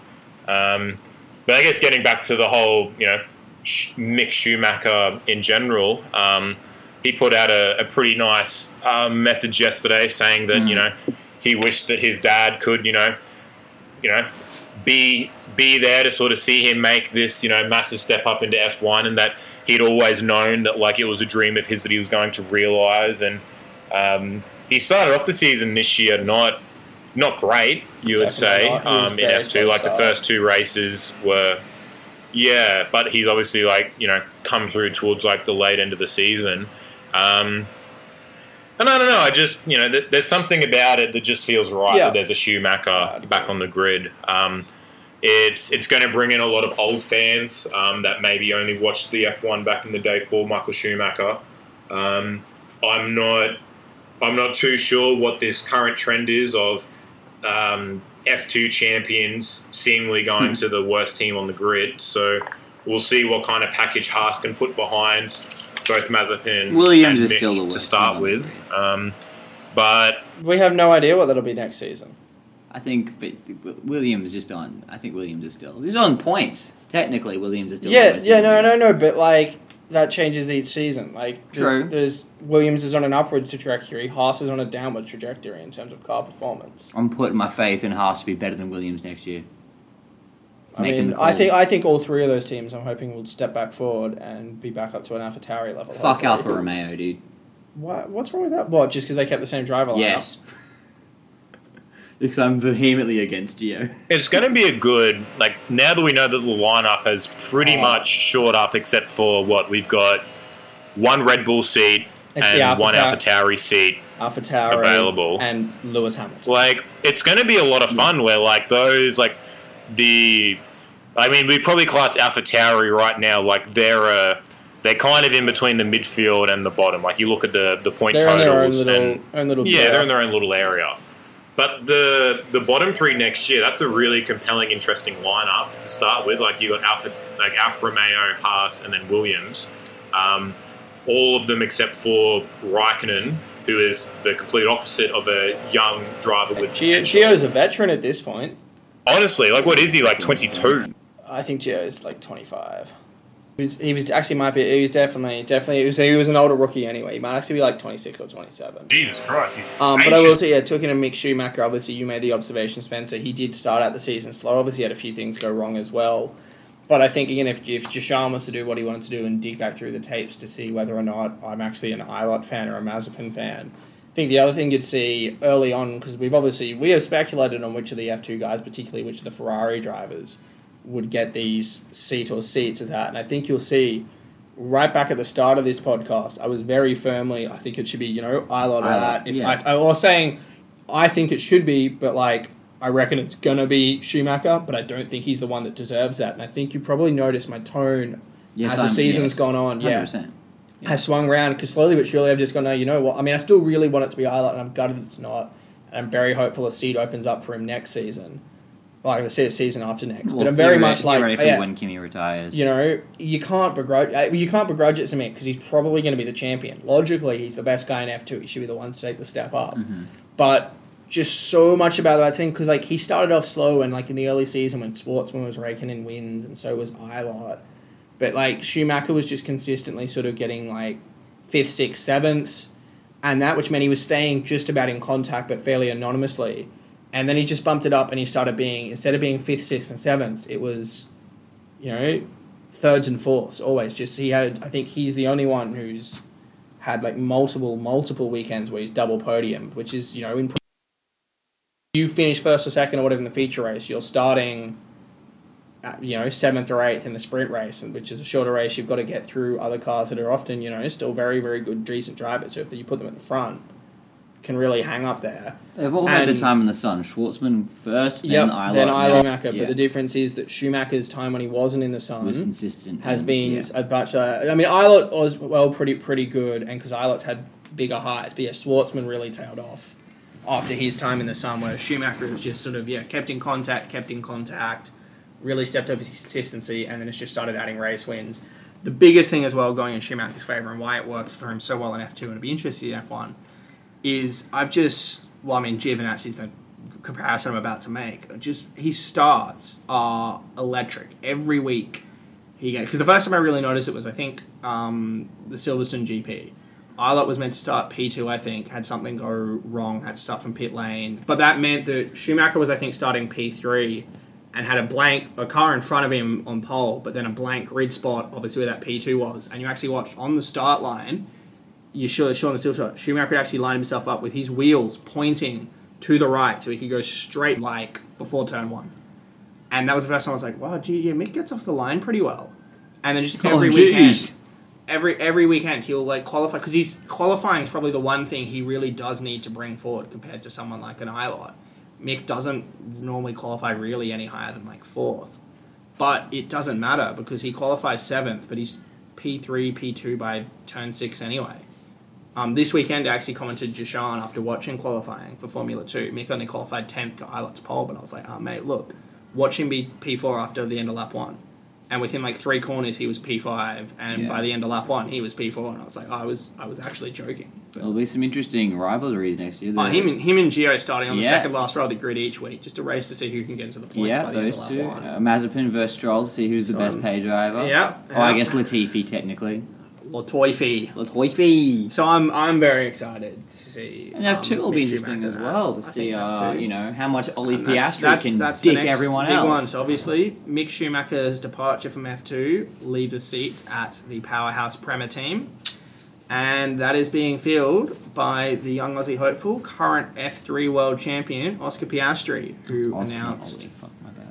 Announced he's, thankfully, because we would all been, I certainly have been nervously waiting to see if it would be happening, but announced he is stepping up to F2 and into that Prema seat, which should make him an instant contender, hopefully.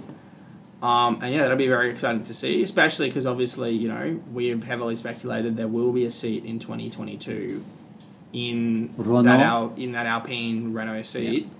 Alongside Alonso, and I think there will be, I don't know who feels that, I think there will be a seat in that team in 2023 when Alonso finally retires from this sport for good. Mm-hmm. And obviously we all think there's a good chance of Pierre Gasly going there, but then it could be a battle in the next couple of years between Christian Lundgaard, lesser extent Guan Yu Zhou, and Oscar Piastri for who is that next Renault boy to step up. So could be a big year for Piastri. Just good to see him. He's got to make that next step up the chain, because it can be hard to make the step from F3 to F2 because you've got to secure so much funding for it. Yeah. So it's good to see that has happened. So Pourchaire's obviously made the jump up as well. I don't know whether Pourchaire's there next on the grid. He's filling in this season. Okay. But I wouldn't surprise me if I think Pourchaire will be on the grid next year. Pourchaire's the other guy. I'm so high on Teo Pourchaire. Any chance for Liam Lawson, the homie? Potentially. It depends whether or not... I mean, if Yuki Tsunoda steps up, there's a good chance that Red Bull could just say to Carlin, we'll put another one of our guys in your car. Yeah. And Liam Lawson that. Yuri Vips, potentially, yeah. Well, look, Piastri, he's aiming to become the 3rd Australian to drive an F1 this century after, obviously, Ricciardo and his manager, Mark Webber. Exciting times. I always forget that Mark Webber manages Piastri. Yeah. How good. It's nice. It's a nice little narrative there. And, hopefully he can thrive in F2 with all these new rule changes and, whatever the fuck they're doing. I was going to say, well, Spencer, I know you've done some reading on it. Do you want to take us through the changes to F2 and F3? Yes, so didn't pay much attention to F2, F3 this year. I did watch the race on Saturday, I think, because it was on a pretty good time. So next year, it was a 2-race format, if I'm not mistaken, where it was the... Qualifying would bring up the feature race grid, and then the feature race would occur, and then the top 10 would be switched over, and then the sprint race, which is a shorter race with less points, would then be the final race of the weekend. That's what it was now. Now for next year, practice and qualifying will remain untouched. In F2, there will be 2 sprint races that will retain a 120-kilometre race length or 45-minute run time. So this is where things get a little bit different. So the starting grid, the qualifying will determine the top 10. Right? Follow along with me here. Qualifying, top 10. The first sprint race, the grid order... For the feature race.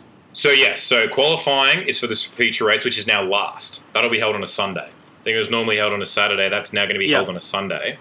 Then the sprint race, the first sprint race order will be reversed from qualifying. So whoever qualifies first will go to 10th, 10th to first, yada, yada, yada. Then the second sprint race, which will be held on the same day, will be a reversal of the first sprint race. So we'll have a sprint race number 1, which will be reversed from qualifying, sprint race number 2, which will be reversed from sprint race number 1, and then the feature race on the Sunday, which will be determined purely off of qualifying. And then we go to F3, which will pretty much retain the exact same algorithm that I just showed you now, except the top 12 will be reversed rather than top 10. Not really knowing much about F2 and F3 outside of what Hume has said to me and a few highlights here and there, it seems like a good thing to do. I like the idea of I think it's going to be, they race on alternate weekends or different weekends, and the F3 race will be held on a Sunday morning, and then the F2 races will be held on a Sunday mid-morning afternoon, so sort of like a whistle wetter to the main event, which I think is really cool. I've always done them. Like the standard format for them when they've all been at the same Grand Prix weekend is I think F3 is always the first session out of the day on like a Friday, so it'd be like F3 practice, F2 practice 1, then at like F3 quali, practice 2, and F2 normally is like the closing session and that. So then like on a Sunday, first session of the day was the Saturday, it was the F3 race into practice, into qualifying, into the F2 feature race would be the closing event of the evening, and then obviously on the Sunday, F3, F2, F1. But I don't know, I like this movement of the feature race because I feel like that fleshes out the actual Sunday. Because Sunday often feels a bit bare because it's like, well, it's the two shorter races. So but there's only one Formula 1 session on a Sunday, but we've got that a bit more fleshed out now. It'll have, it'll have the main race for F3, and it'll be the longer feature race for F2, which will be good, I think. And the points are differing as well. Yeah. So the F2 pole sitter will still receive 4 points, but sprint race 1 and 2, top 8 finishes will be awarded 15, 12, 10, 8, 6, 4, 2, and 1 points. Same scoring format, just obviously 15 more points available each weekend. Yeah. So it's going from 48 to 65 is the maximum point haul. Okay, so of course there's 17 more points because there's an extra fastest lap 2 points. So there's 15 more points for a race and 2 points for a fastest lap. And then changing it so that F2 and F3 don't appear on the same weekend will be an additional race for each per round. So that's how they've sort of worked that around. Yeah. So theoretically, this is part of cost-cutting movement. I think so. Yeah. Yeah. Yeah, and I think it makes more sense as well. I think for the drama for the feature race, right, where if you qualify really well, but then a lot more cars are on the track. They're normally they're the same car, aren't they? Pretty much by specs. Yes, by specs. It's all down to how well the teams set up the car. And shit, yeah. Which is where you get powerhouse teams like Prema and that, because they're just really, really good at setting up the car. Which means that you might have a driver who qualifies in second, let's say, which means that he starts the first sprint race in 8th. Maybe he gets turfed out and then he finishes in 20th and then can only finish in 15th in the second sprint race. But then come to Sunday, he's still in second for the feature. And then obviously that's the most amount of points that you can get across the weekend into one race. So I think it's a good way to, it's a lot more driving for all the races involved, right? So an extra race a weekend is more racecraft. It puts across a better product because, at the moment, it seems that there are a lot of young kids coming through that are, seemingly knocking at the door and there's not enough spaces available. With extra races on a particular, race weekend, maybe that means that more people, once crowds are allowed back, are staying there longer, spending more money, more gear, yada, yada, yada. And maybe long-term, it's a potential for an 11th team to come onto the grid in F1, which will free up 2 more spots for young drivers potentially. I like it. It's a good move, I think. And it's been F2's been the same. Yeah, F2's been the same since 2005 in format. So it's a nice little change up after 1.5 decades of same old. As I guess the resident F2 and F3 guy. I'm a fan of it. I guess that's the thing. You're only losing one race because initially when I saw that I was like, because it was really weird after having both of them at the first 9 rounds and F2 at the first 10 rounds to then have that really big gap from Russia up until this weekend with no F3 or F2, and I was a bit not to take away from the Formula 1 and that, but F2's probably been the one I have enjoyed most this season. And it was just weird. Because it had become such a stringent part of like my sort of weekend routine. You know, first thing Saturday morning, I'd watch the 2 quality sessions. First thing when I woke up on a Sunday, I'd watch, normally before, I'd watch the F3 race, watch qualifying, then watch the F2 race, and then I'd watch both the F3 and the F2 race live Sunday evening before going to bed.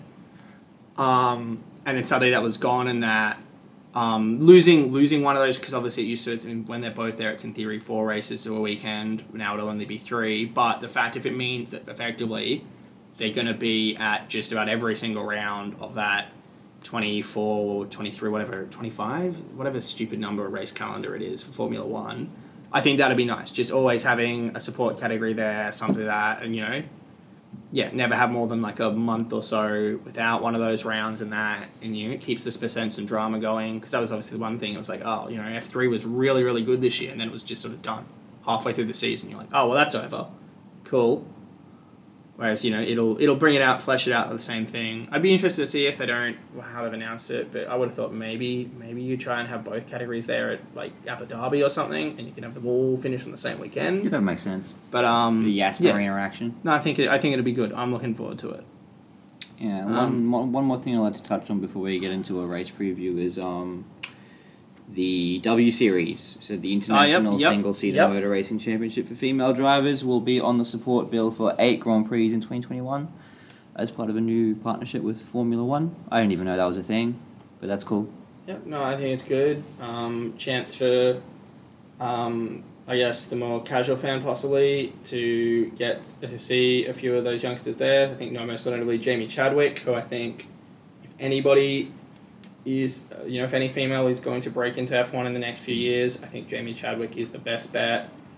I think if Russell goes to Mercedes in the next year or two, I think there is a chance. She's a Williams Academy driver. She's a Williams Academy driver, and if you look at Williams' current situation, Latifi brings in the cash. Nissany, sure, he'll bring in cash, but he would be the worst man to be in Formula 1 in a very long time. Jack Aitken, I love, but he's just not good enough. Dan Ticktum is good enough, but Dan Ticktum brings so many other issues. Yep. Jamie Chadwick may very well be good enough. Like, everything, I've not seen her race, but everything I've read, she sounds like she's the best female talent to have come around in quite a while. And, think of the PR. Think of that is... Oh, yeah. So that's if you want to be cynical about it, then yeah, absolutely. I think there's a good chance that we see her in a Williams in a couple of years' time. So I think it'd be good for her to get a bit more, and the rest of the drivers in the W Series, to get some exposure on the actual Grand Prix weekends. Well, hey, if Jack Aitken smashes it this weekend... Jack Aitken, double Grand Prix wins, winning the actual Formula 1 race. Yes, and that does happily bring us to the preview for this weekend's Sakhir Grand Prix on the Bahrain Outer Loop, also known as a glorified NASCAR oval. 3 long straights. Moo Meadows from Mario Kart, mate. Absolutely, just long straights and a little squiggly bit. But some big news relating to this. Obviously, the midweek news that Lewis Hamilton has tested positive for COVID, completely justifying that dude who ate a bat. It was all worth it. No, but was it though? Because look, Hamilton facts. Was he to win? Obviously, he won Bahrain. Was he to win the last 2 races of the season, he would have matched both Vettel and Schumacher's record for 19 wins in a season. No, sorry, for 13 wins in a season. Yeah, and... Yes. Vettel did it in 19, Schumi would have done it in 18. Hammy would have done it in 17 races, getting his record. Am I meant to be excited by Lewis Hamilton? No, but hey, man, if he's out here copping records... The difference is I have a mad, just nostalgic respect for Michael Schumacher. I have a genuine, slowly burnt over time, but love for the person that Sebastian Vettel is. I just don't care about Lewis Hamilton. I'm glad that he doesn't get that record. Fair enough. But that would have obviously been a very impressive record to break, and you'd hard to begrudge the man that. But I think what it's done is it's left a very interesting situation. Obviously, there was speculation Would they ask Williams for George Russell, in which case he would take the Williams seat? Would they just go with the reserve driver, Stoffel Van Dorn? I think Esteban Ocon might be their test, not Esteban Ocon, Esteban Gutierrez is their test driver as well. Although, from what we saw from the E-Series, good thing it's not Gutierrez. He did a lot of running into people. Would they just call up Nico Hulkenberg, which I would have been on board with, just for the whole, Are you allowed? No, you are allowed to drive for 2 teams in one season because of obviously Albon. You can drive for every team in one season if you want. Fair They enough. will just employ you and sack you. Hulkenberg would have been cool just for, because he was apparently the guy they were going to go with. They didn't get Hamilton all those years ago, and seeing him in the best car, surely that's his podium. But what has happened is, I think, the most sensible outcome. I know Jashan's disappointed. Stoffel's being robbed, saying mate. Stoffel's name. Robbed Van Dorn.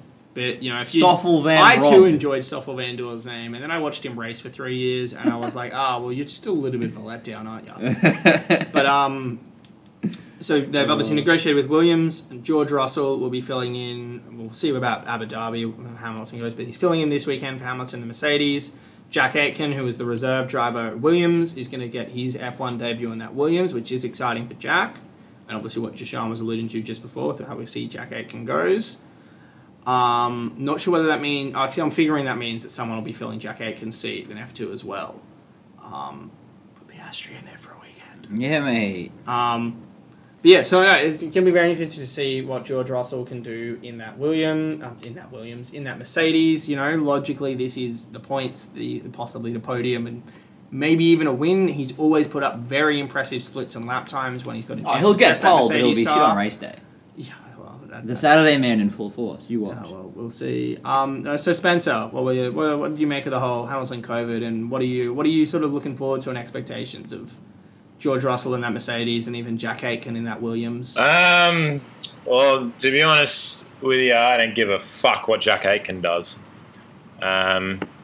Really Honestly, don't care. yeah, I only same. care about Williams for George Russell, so let's just get that out of the way first. In terms of Lewis Hamilton, I think it's unfortunate. I know he'd be the type of guy that wouldn't want to let the team down. He seems to love that Mercedes team very much.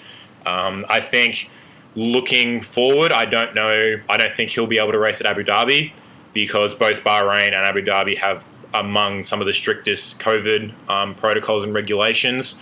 So there wouldn't be enough time with the the double header now with it next weekend to probably test positive and be good. There's something like a 14-day turnaround. So his season is effectively over.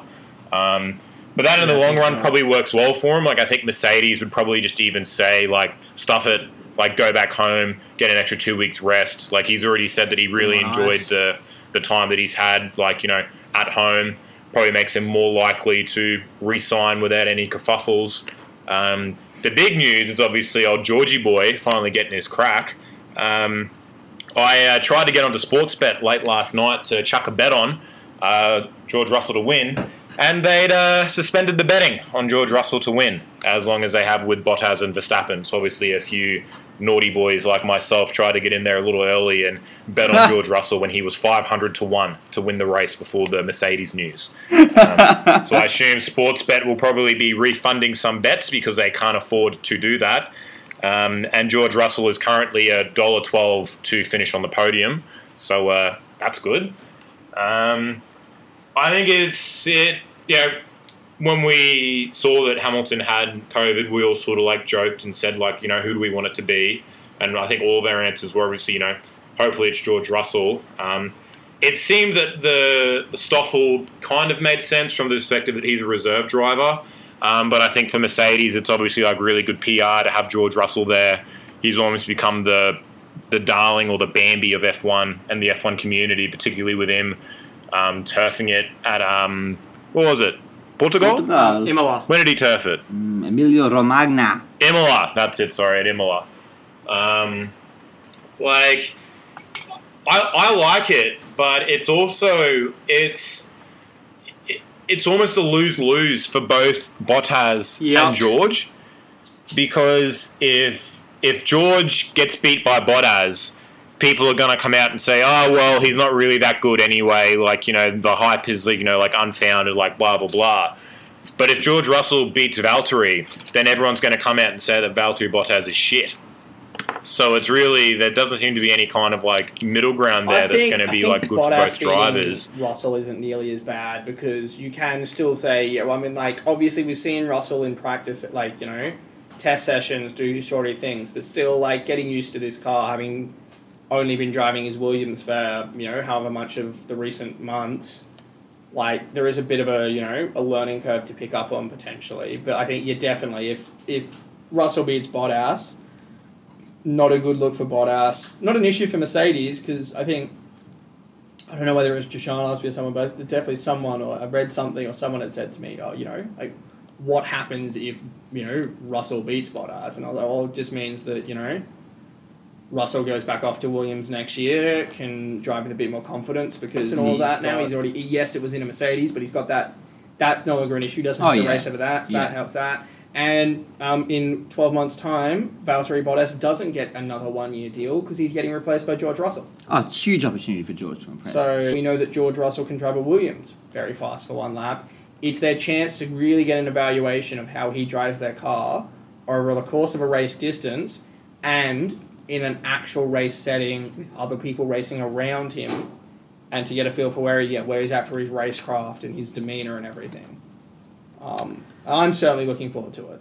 Yeah, so I saw that, like with the track being a ring road, that everyone's saying that that's like a really easy pass for George, because obviously like a track with basically no turns, pretty much all straights, you know, easy one to sort of master and figure out. But with the way that the track's sort of set out with all the outskirts, one mistake where you go wide and you cost yourself 5 or 10 seconds could be the difference between a podium or like finishing like around the top 5, like top 10. Yeah, no, definitely. And I don't like, and it's like, it is just like good drama for F1, because I don't think there's a single F1 fan that actually follows F1 that wouldn't like to see George, like, you know, I'm not going to set the expectations too high. Like, no. I think like we know that he's good, but we also know that Alex Albon's good, and he's in a pretty good Red Bull, and it can take a while. And he's been driving that car for a while, and it took Daniel Ricciardo a while to figure out the Renault. And it takes, you know, it takes every driver except for prodigious talent to figure out a car early. He's got a week to figure out a Mercedes compared to a Williams. Yeah. And like, from what I've heard as well, like one of the worst things to do as an F1 driver is to get given a car to practice with that's like doesn't have any problems with it and is really easy to drive, because it lulls you into a false sense of security. And you would think the Mercedes at this track is a pretty clear-cut favourite, but we've also seen Valtteri Bottas turf things like pretty consistent. And he's had bad luck for sure, but it's like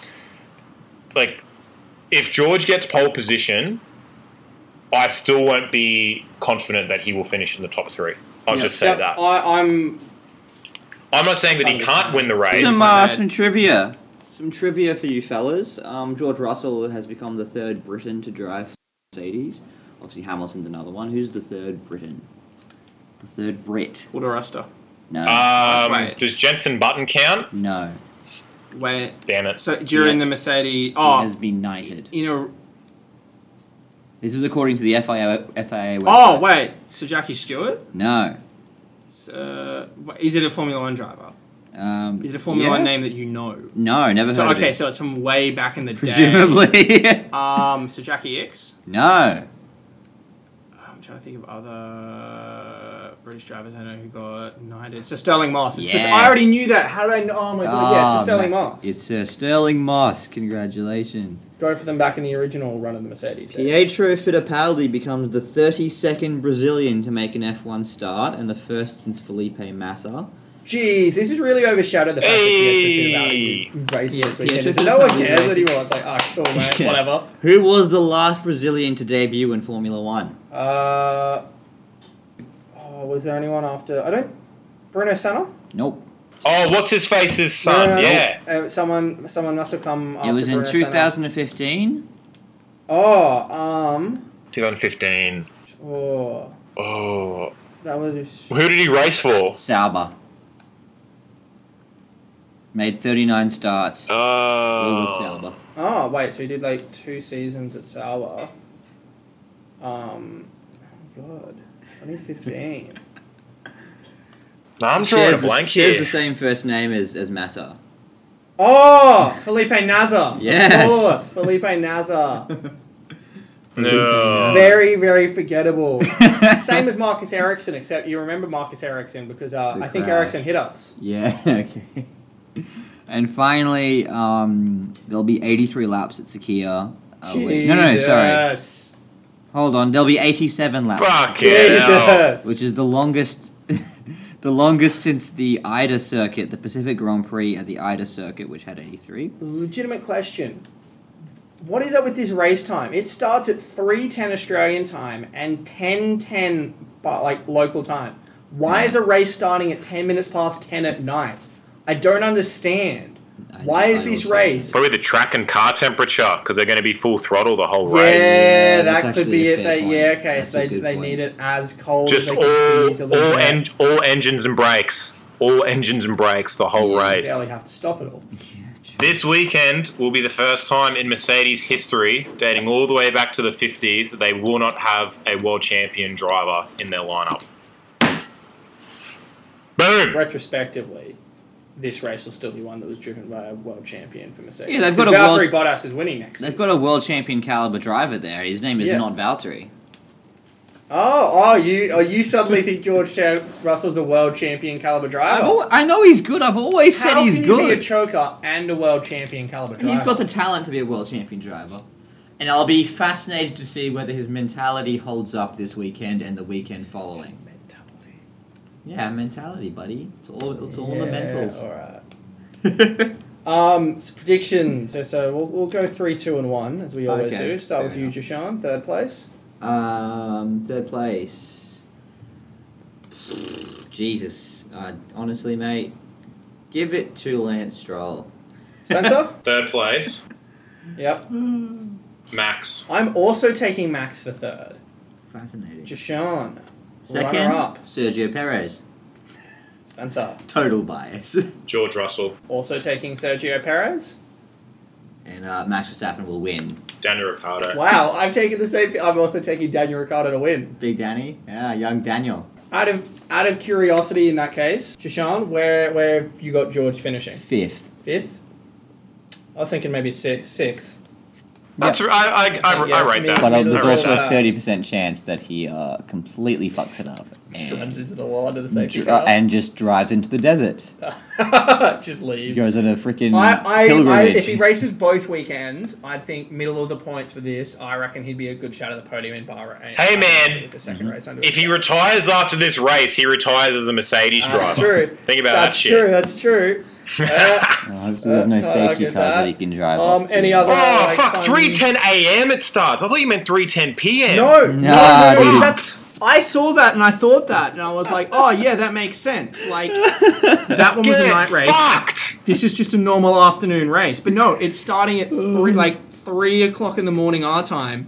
It's starting at so the middle of the night in Bahrain. Even is when the quali's race at is. 3 a.m. Yeah, no, Fuck me. I don't understand. Why are you starting a race at the middle of the night local time? That doesn't make any sense to me. It's okay. I'll probably be without a job by then anyway, so I'll be able to watch it live. Oh, I mean, I might just get back. I might get up to watch it because I don't do anything on Mondays. But yeah, gee whiz. I just saw that and I was like, that's because I was thinking, I was like, oh, well, okay, they won't do both races, not Bahrain night race. They might just do the big loopy road as a day race. That'd be cool. And I was like, oh, sweet, like afternoon. It might be like an early evening. You're not afternoon having race. a day race in Bahrain, mate. You do know the Bahrain race was a day race up until like 4 Yeah, and years ago. they discovered that, okay, that's not really working, is it? Oh yeah, it made it boring, but like it wasn't like the cars were blowing up. It was just a boring race. Fair enough. We don't This want is going to be a race. boring race anyway because they're just driving around in a It's big going to be circle. very interesting. I think. Yeah, okay, but we were excited and interested to see how Imola would go, and then it was a very boring race because no one could overtake. True. Alrighty then. Indeed, that for another week. Unless anyone's got any other obscure predictions they want to make, like I think Lance Stroll will fail to score points for the 8th time in 9 races. 7th time in 8 races. Yeah. Because he's only scored 2 points in 7 races, Yeah. right? Yes, so for the 7th time in 8 races, I Jesus, think mate. Lance Stroll will fail to score points. I have Esteban Ocon coming 4th, just for disclosure purposes. Valtteri is 5th, George in 6th, and Alex is last. Yeah, the fact that no one predicted Albon. Oh, Pietro Fittipaldi's going to score a point, guys. Yes! Get around it. Young He'll Pietro. take exactly one race to score points compared to George Russell's 2 seasons. I have Ferrari being asked a question by one of their drivers and answering it immediately. Oh, no, this that is year. a spicy pick. For the first time this I thought I was about to get big. With I'm going big. I'm going to take Latifi to just put no downforce on the car and finally get that point for Williams. But that's got nothing on Ferrari actually being able to answer a question. Oh, Jesus. Can you... Coherently. They're going to know what he's talking about straight Sebastian away. as well, just for maximum shock factor. He'll be like, oh, can you give me the race situation? And his engineer's just going to like rattle off perfectly, like detailed breakdowns of How he reacted to his first title is how he'll react to this. He'll break down into fucking tears. They have to pull the car over to deal with the emotion. Ferrari. Thank you, guys. say- Thank you. That Pierre Gasly's engineer has a very soothing voice. That's fair. K-Mag has the worst engineer. Every time I hear K-Mag's engineer talk, I'm just like, he's like, oh, good job, Kevin. And I'm like, you have... such an annoying voice. Oh my God, this is some passion. Jesus. All right. Well, unless either of you two have anything more to add, I've certainly got all my points made. End it, mate. End it, mate. Oh, in End that it, case, as always, this has been another episode of Rear the Grid. Send it and end it, my friend.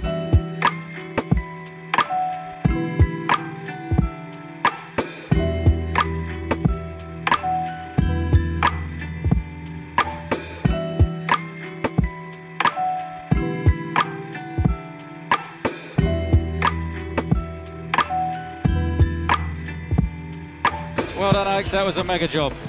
Great, good drive. So good to have you both up there on the podium. First time we had a podium here since 2013, I think. Yeah, no worries. Thanks, Christian. Enjoy the rose water up there. It's a bit sticky. I'll save you some.